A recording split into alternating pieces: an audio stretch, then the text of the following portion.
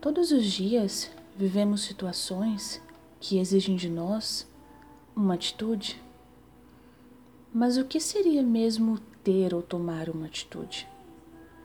Eu sempre acreditei que fosse algo que se referisse apenas a uma maneira de agir ou reagir, uma emoção momentânea vivida em uma circunstância determinada. Porém, outra parte do seu significado é maneira de se comportar motivada por uma disposição interna.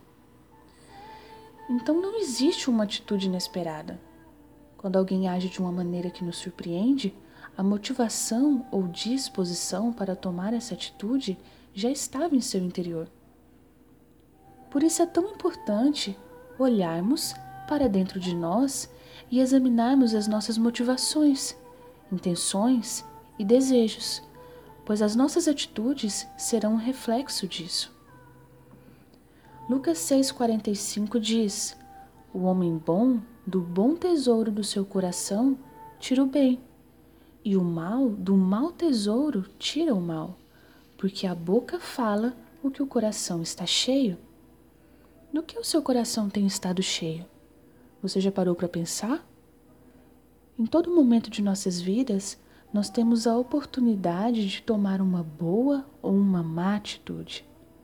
A nossa vida que segue após esses momentos dependerá de qual foi a nossa escolha. Por isso é tão importante pensarmos antes de agir.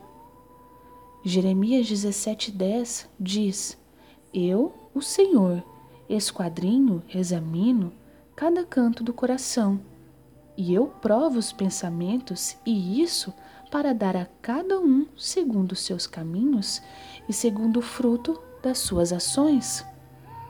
Note que ele dará a cada um segundo o fruto das suas ações. Não é por acaso que algumas coisas acontecem em nossas vidas. Muitas delas são resultados de nossas escolhas. Então, se o ato de tomarmos uma boa atitude está ligado a uma disposição interna, nós precisamos ter uma mudança em nosso interior. Somente Deus pode fazer essa mudança, transformar o nosso ser interior. Mas para isso nós precisamos estar dispostos a ouvir e a obedecer, quando Ele nos ensinar algo que precisa ser mudado. Esteja aberto para essa transformação.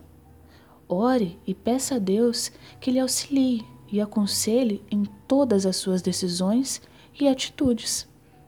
Assim você poderá dizer, como Davi, nos Salmos 16, 7 e 8.